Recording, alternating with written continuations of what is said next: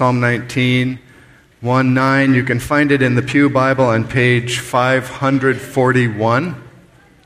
It says it's for the director of music, a psalm of David. Psalm 19 is a celebration of knowing God, and it's an invitation to know Him through His Word. So I hope that we find encouragement and help and guidance in our pursuit, in our quest to know God. Psalm 19, page 541 in the Pew Bible. The heavens declare the glory of God. The skies proclaim the work of His hands. Day after day they pour forth speech. Night after night they display knowledge. There is no speech or language where their voice is not heard. Their voice goes out into all the earth, their words to the ends of the world. In the heavens He has pitched a tent for the sun, which is like a bridegroom coming forth from his pavilion, like a champion rejoicing to run his course. It rises at one end of the heavens and makes its circuit to the other. Nothing is hidden from its heat. The law of the Lord is perfect, reviving the soul. The statutes of the Lord are trustworthy, making wise the simple. The precepts of the Lord are right, giving joy to the heart. The commands of the Lord are radiant, giving light to the eyes. The fear of the Lord is pure, enduring forever. The ordinances of the Lord are sure and altogether righteous. They are more precious than gold, than much pure gold. They are sweeter than honey from the comb. By them is your servant warned. In keeping them there is great reward. Who can discern his errors? Forgive my hidden faults. Keep your servant also from willful sins. May they not rule over me. Then I will be blameless, innocent of great transgression. May the words of my mouth and the meditation of my heart be pleasing in your sight, O Lord, my rock and my redeemer. Let's pray. Father, would you work in our hearts today by your word? We thank you that it's perfect. It's so precious. It does such amazing, wonderful things in the lives of your followers. Would you work in the life of each one here today as we hear you speak from your word, which you've given to us. In the name of Jesus, our Savior. Amen. So there's a new kind of sports injury, or at least it's a new way to get a sports-related injury. It's called taking a selfie on the track.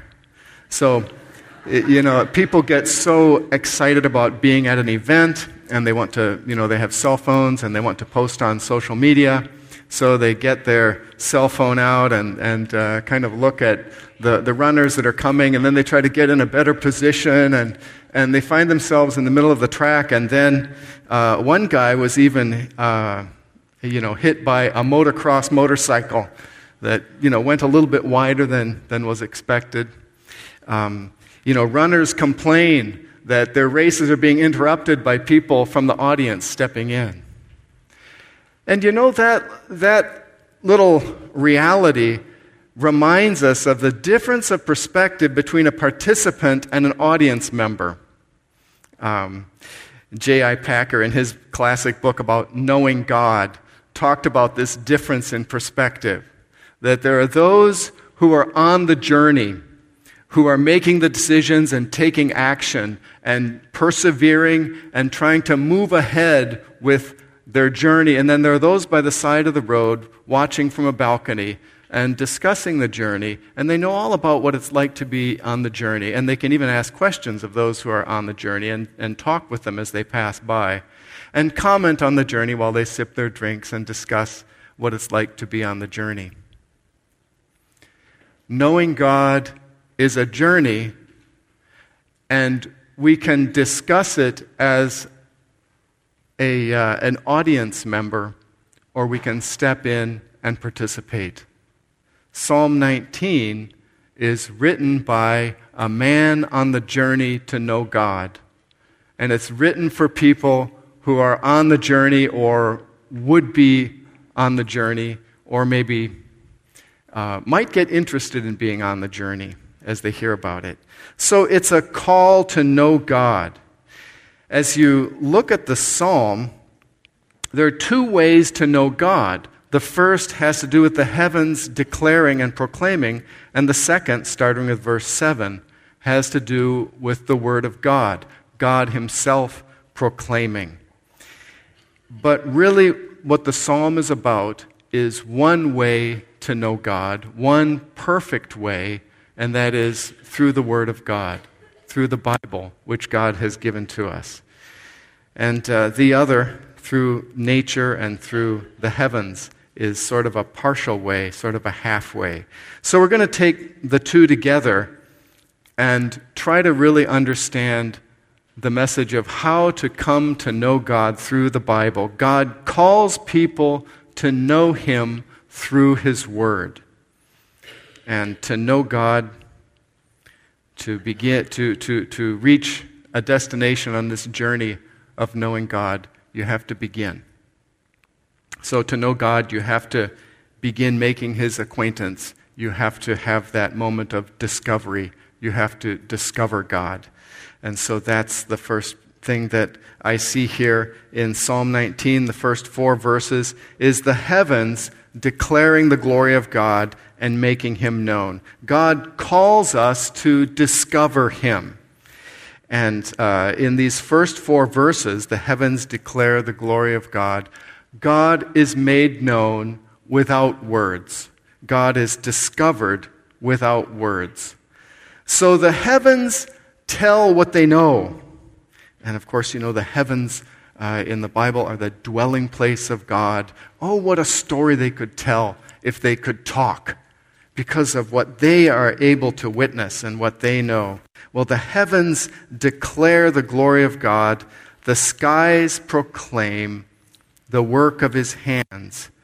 They can't keep quiet, and here's how they talk: by being the work of His hands. This is how nature speaks about God. And so what is in the heavens is created by God, and God speaks through them because He took action and made them as they are. And then verse 2, they can't stop talking. They keep talking and talking and talking and telling what they know about God. So day after day they pour forth speech. Night after night they display knowledge, because the knowledge of God is so wonderful. There's no end to what you can say, just as the skies are always showing a different view to us as we look. Then verse 3, it's a little interesting. There is no speech or language where their voice is not heard. Actually, what I think this is saying is that there are no words.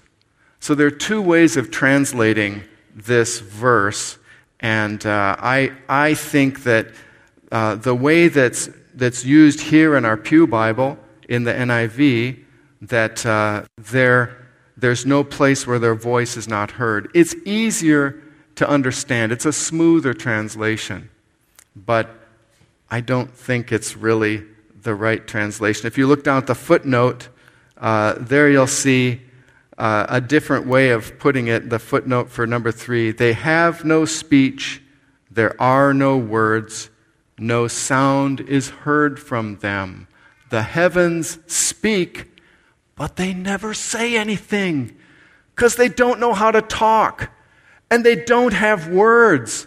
So they make this picture show, and you see this amazing display day and night, and yet you never quite get what the message is. You just realize that it must be something great that they want to tell us. But clouds don't know any language, and they don't know how to speak. Nevertheless, verse 4, their voice goes out into all the world, their words to the ends of the world. So the glory of God is something that can't be contained. It has to be told, even to the ends of the world, even if you don't have speech. And it has to be told day after day, continually and without stopping. So God is discovered without words. When we look at nature, we look at creation, and we see what He's done, what He's made. And then if we can just skip down to verse 7, from verse 7 through 9, we see that God is discovered with words. Oh, what a difference. And so in verses 7 through 9, there are 6 couplets, 2 couplets in each verse. And in each of these, the Word of God is made known by God Himself. God speaks. And then there are 8 characteristics of God's Word. When God speaks, He speaks, and it's perfect, and it's trustworthy, and it's right, and radiant, and it's pure and enduring, and it's sure and righteous. And so these characteristics of God's Word, which are characteristics of the Bible, are characteristics of God who speaks through the Bible. And so we come to know God when we come to know His Word. It's the same way that you learn about people. You talk to them, and you listen to them, and that's how you get to know them. And so it's great to look at the things that God has made, like you can look at the things that an artist has made. And you can learn about the artist and see what an amazing artist that person is. And I'd love to get to know that person. But then you talk to the individual, and you hear their words, and that's how you really get to know the person. And so there's a difference when we finally come to opening the Bible and we really learn about God. I wanted us just to look at the first 2 of these characteristics in verse 7. The law of the Lord is perfect. And it's such a difference, such a contrast with the heavens, because the heavens are declaring day after day and night after night, and they continually pour forth speech, and they can never say enough, and they can never quite get their point across, so the next day they have to start all over again and try again to say it. And there's no end to all the things that can be said, but when God speaks, it is perfect. It's done. It's once for all. In fact, it's so perfect that it's written down for us, and we can hold it in our hands. How perfect is that we can read God's Word? And then in verse 7, the statutes of the Lord are trustworthy. Literally, made sure, made firm, established, fixed, confirmed, verified. You know, that's the weakness about the language of the stars, is that you're never quite sure what it means. Does it mean that, well, there's just so much out there, really I'm nothing? Or does it mean there's so much out there that really I'm special? It can mean either thing. But God makes His message clear and fixed and sure, and so it makes wise the simple. The heavens never quite make God's glory clear. They show the scale and the wonder of it, but the Bible gives the words and makes it sure, clear, trustworthy, firm, established. There's another difference between the message of the heavens and the message of the Bible. And that is that with the heavens, the message is always going out. And as we look in verses 7 through 9, we see the message being received. So in verse 7, we see the law of the Lord is perfect, reviving the soul. Someone is getting God's Word now and coming to know God. And the statutes of the Lord are trustworthy, making wise the simple, giving joy to the heart, and giving light to the eyes. When it says that the law of the Lord revives the soul, the word is like, bringing the soul back, like making the soul come back. And it's used, this language is used for when people are dying, they're starving, they're out of water, and they're fainting and fading away, and then they get food. And it brings them back. It restores them to life. That's what the Word of God does. When life is ebbing away, the Word of God revives the life, revives the soul.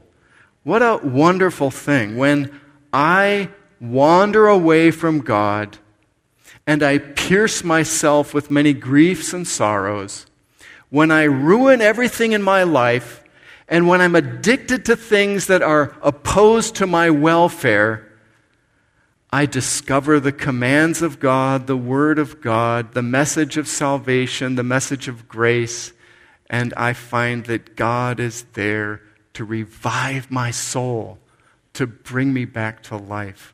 What wonderful, encouraging news.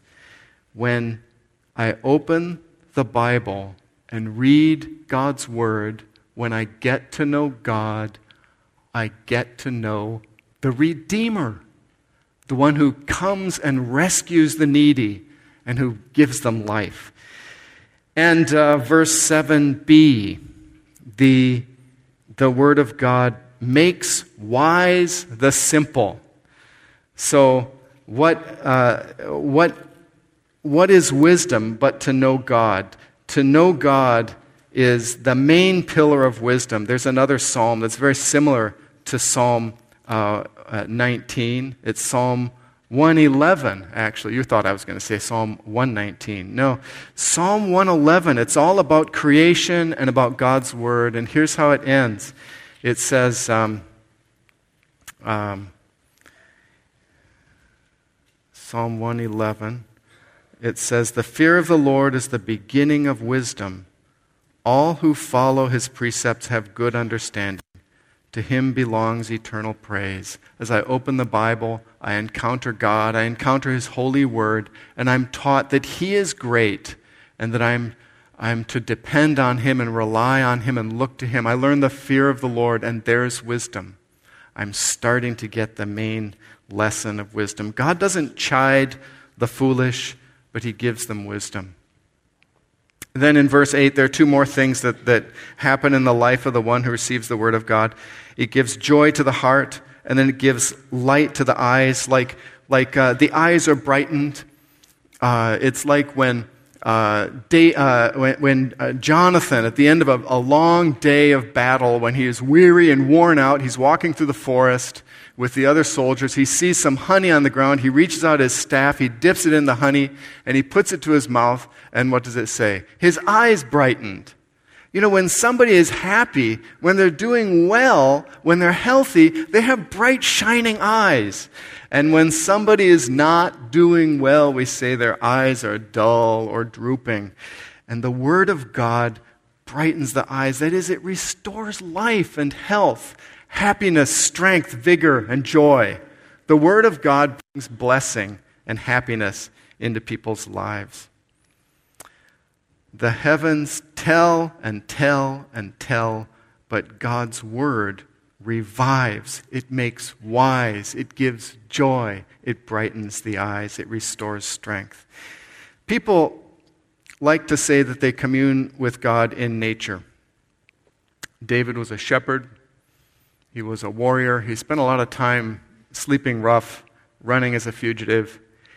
He spent a lot of time outdoors, but he communed with God in His Word, because that's where God speaks and makes Himself known. When you discover God speaking, you discover the Redeemer. And then suddenly nature comes to life, and you see God's handiwork everywhere, and it's the work of a lover and a friend, the beloved. So God calls us to discover Him as Creator in nature, to discover Him as the one who speaks in His Word, and to discover Him as Redeemer, as His Word works in our lives, and restores and renews our lives. God calls us to discover Him, and then as we go on in the journey, as we become those who possess His Word, as we become those who possess some knowledge of God, we've discovered Him, then the next point that David wants to make is that God calls us to delight in Him. There's great joy in knowing God, great satisfaction and gladness. And so there's a picture of this in the heavens. Verses 5 and 6, the end of verse 4, in the heavens He has pitched a tent for the sun. And then verse 5, which is like a bridegroom coming forth from his pavilion, like a champion rejoicing to run his course. It rises at one end of the heavens and makes its circuit to the other. Nothing is hidden from its heat. I have this picture. We have this picture of me in our wedding album, and it's kind of embarrassing. Actually, it's a picture of Cindy and me, but the part about me is what's embarrassing. So it's right at that moment after the pastor has said, you may kiss your bride, and then he said, it's my privilege to introduce to you Mr. and Mrs. Seth Rogers. I don't know if the people there clapped, or I don't remember what happened. Did they cheer or something like this? But there's this picture of me just taken at that very moment. And I have this huge smile on, just grinning from ear to ear. You know, and the relatives, they look at that and say, ha ha, see that? He's really happy. Yeah, and oh man. Yeah, it was a happy moment. Well, this is the picture of the Son. Getting up in the morning, and he's a bridegroom, and he's married, and he's so happy, and everything is right in the world. This is the sun coming out. Don't you just feel it on a cool day when the sun comes out, and you feel that warmth coming down on you, and just, you feel the love, you feel the niceness of it. This is the overflow of God's goodness and love, just coming down to us and shining everywhere. So the Son is like this bridegroom, so full of joy because he knows about God, and he's getting up to tell the whole world about Him. And he's like a champion who loves to run, and he's just a total show-off. He's just so happy that he can do this. He just feels delight in running his course. An athlete who's just feeling joy in his accomplishments. So it's a long journey across the whole heavens, making his circuit from one end to the other. But he always does it with joy. He's never late in the morning. He's always right on time. And then it says, nothing is hidden from His heat. I think a better word than heat would be warmth. And that word for heat is used, it's a rare word. It's really unusual. It's only used 5 times in the Old Testament. The original Hebrew word, it's only used 5 times in the Old Testament, only in poetry, about sunshine. And the word is always used in a positive sense. So it's the nice thing about sunshine. You know, when it says heat, it feels like, the sun is coming out and it's burning us all up. But it's maybe warmth is a better word. So God promises in the age of the kingdom one day, using this same Hebrew word, that the sun will shine 7 times as brightly. And it doesn't mean that we're going to get cooked.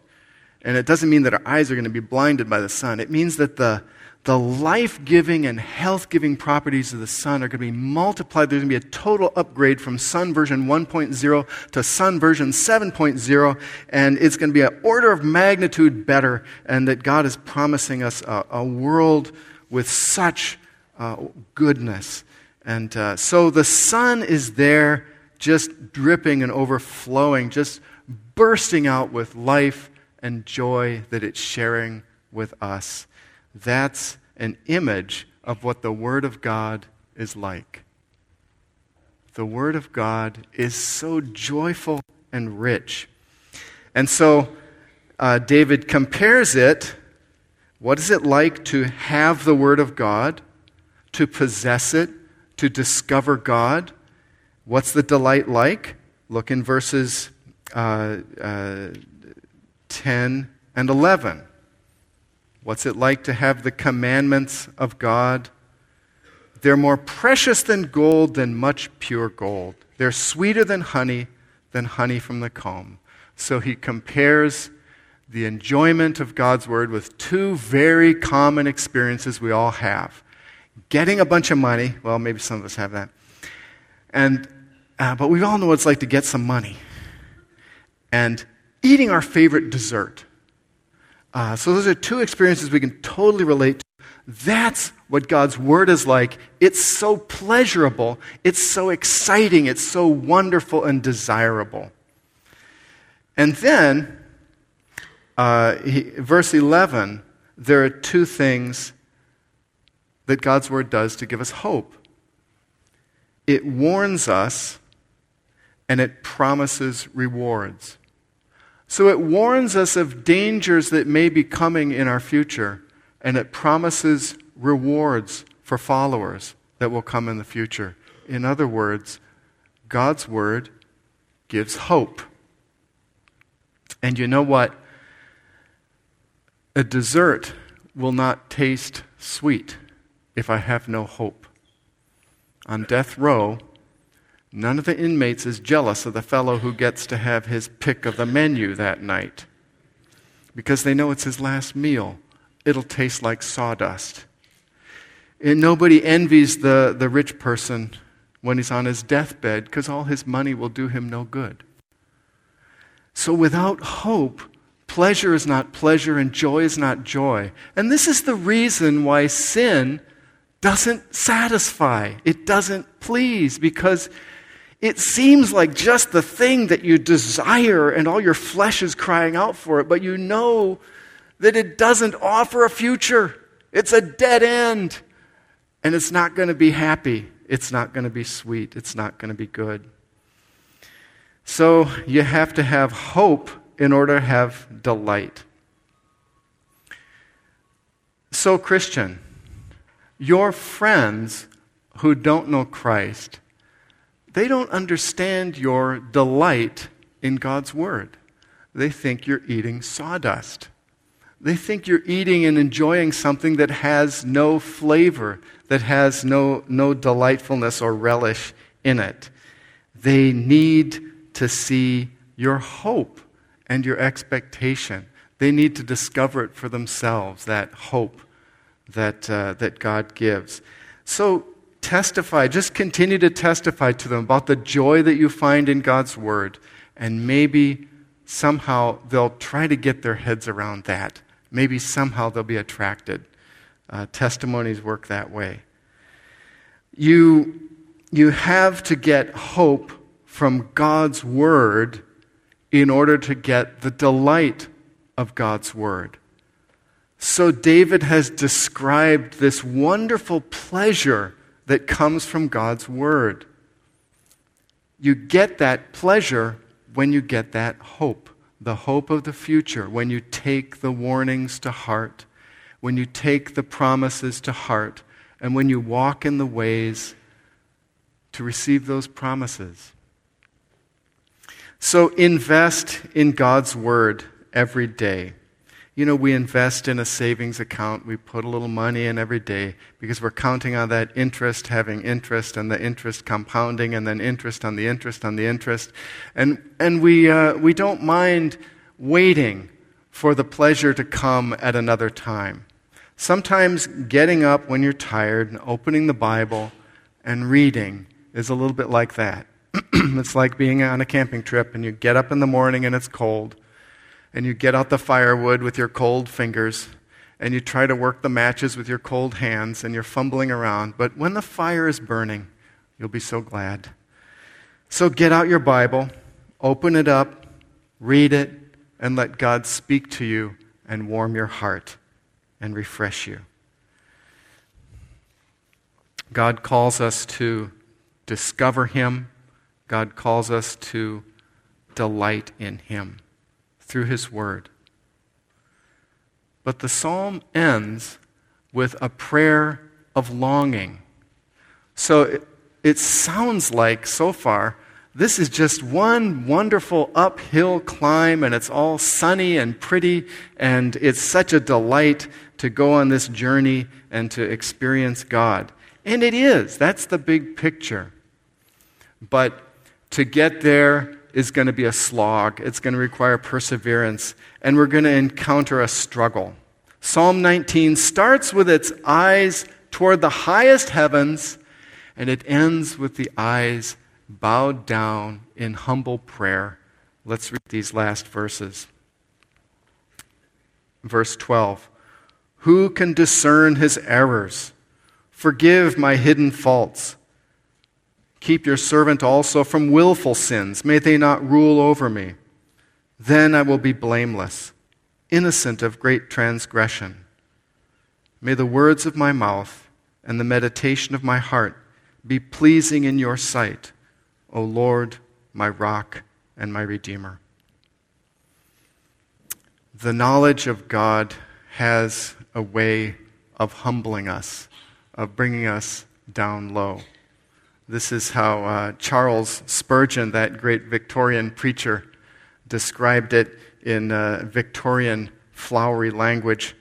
Here's what he said in one of his early sermons, how the knowledge of God humbles. There is something exceedingly improving to the mind in a contemplation of the divinity. It is a subject so vast that all our thoughts are lost in its immensity, so deep that our pride is drowned in its infinity. Other subjects we can compass and grapple with, in them we feel a kind of self-content, and go our way with the thought, behold, I am wise.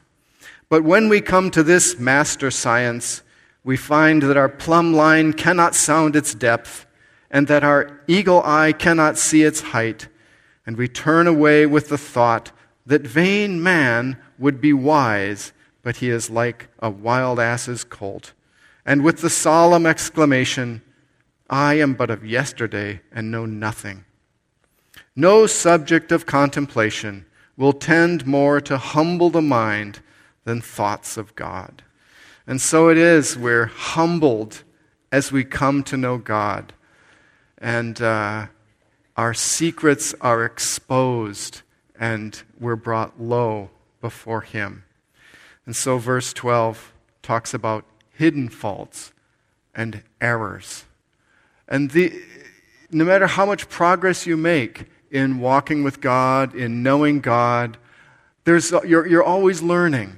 You're always discovering new things. And you're always learning that there was something else that you got wrong. And there's something else that you didn't understand. And you've been going afoul of this, and you've been breaking that over there.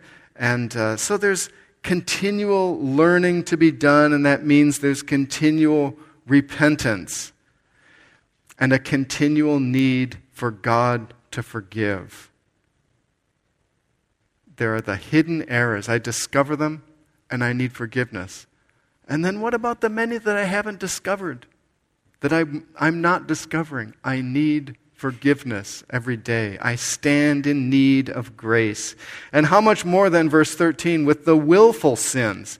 Because we really know about sin. When we talk about sin, we're usually thinking about the things we do on purpose. And those are kind of the real sins, the willful sins. Interestingly, he says, keep your servant also from willful sins. May they not rule over me. When I assert my will and turn to my ways against God's ways, I'm actually becoming enslaved. That's the irony of sin. I'm being enslaved to myself, enslaved to my flesh, enslaved to the devil who rides the sinner like a donkey. So I find I'm ruled over by sin. I'm ruled over by my own evil will, and I'm going the wrong way intentionally and on purpose, and I won't turn back. And I'm becoming stubborn. And so I need this wonderful prayer. Keep your servant from willful sins. May they not rule over me. Oh God, deliver me from my stubborn heart and turn me back to the right ways of the Lord. So, ask for grace. Ask God to give you grace. We have the wonderful promise of grace because our Lord Jesus Christ died to bring it to us. He gave himself in order to atone for our sins that we might be forgiven. And then he sends the gift of the Spirit to renew us, to soften our hearts, to turn us around, to do just what David is praying for here, to keep us from willful sins and to break their rule over us. And so this is the experience of the one on journey to know God, that he's continually arriving and he's continually a long way from his destination. He's continually learning. So this is what Paul says about it in Philippians 3. He says, "One thing I do, forgetting what lies behind and straining forward to what lies ahead, I press on toward the goal for the prize of the upward call of God in Christ Jesus," wanting to be renewed in the image of God and made like him. So our goal is not just to know God as creator, to know him as the one who speaks, to know him as the Redeemer and the one who changes and blesses our lives, but then to know him as Savior and the one who forgives and cleanses and restores our lives and empowers us to lead a holy life. So seek a life that pleases God. As you come to know God, we're called to know him and we're called to be like him and to walk with him. That's what he says in this last verse. "May the words of my mouth and the meditation of my heart be pleasing in your sight, O Lord, my rock and my redeemer." If I could ask you just to turn to one verse in the New Testament, I wanted to show you that the same thing is here. The same idea of praying for God to transform our lives into the image of Christ. Here's what it says in the book of Colossians, chapter 1, page 1165. So Colossians chapter 1 and verse 9 and 10. So this is Paul's prayer, praying for the believers to live a life pleasing to God. It's the same idea. But here we get it in a New Testament context where Jesus is at the center and the Holy Spirit, the gift of the Holy Spirit, is poured out as our empowerment. So let's just close with these two verses here. Colossians chapter 1, verses 9 and 10. So page 1165. "For this reason, since the day we heard about you, we have not stopped praying for you and asking God to fill you with the knowledge of his will through all spiritual wisdom and understanding. And we pray this in order that you may live a life worthy of the Lord and may please him in every way, bearing fruit in every good work and growing in the knowledge of God." And may God pour out on us that spiritual power through the Holy Spirit and that wisdom and that understanding to know him, to know his will, that his word might have its powerful effect in our lives, that we might live lives trying to be worthy out of love, and lives that please him through the grace of our Lord Jesus Christ. Amen.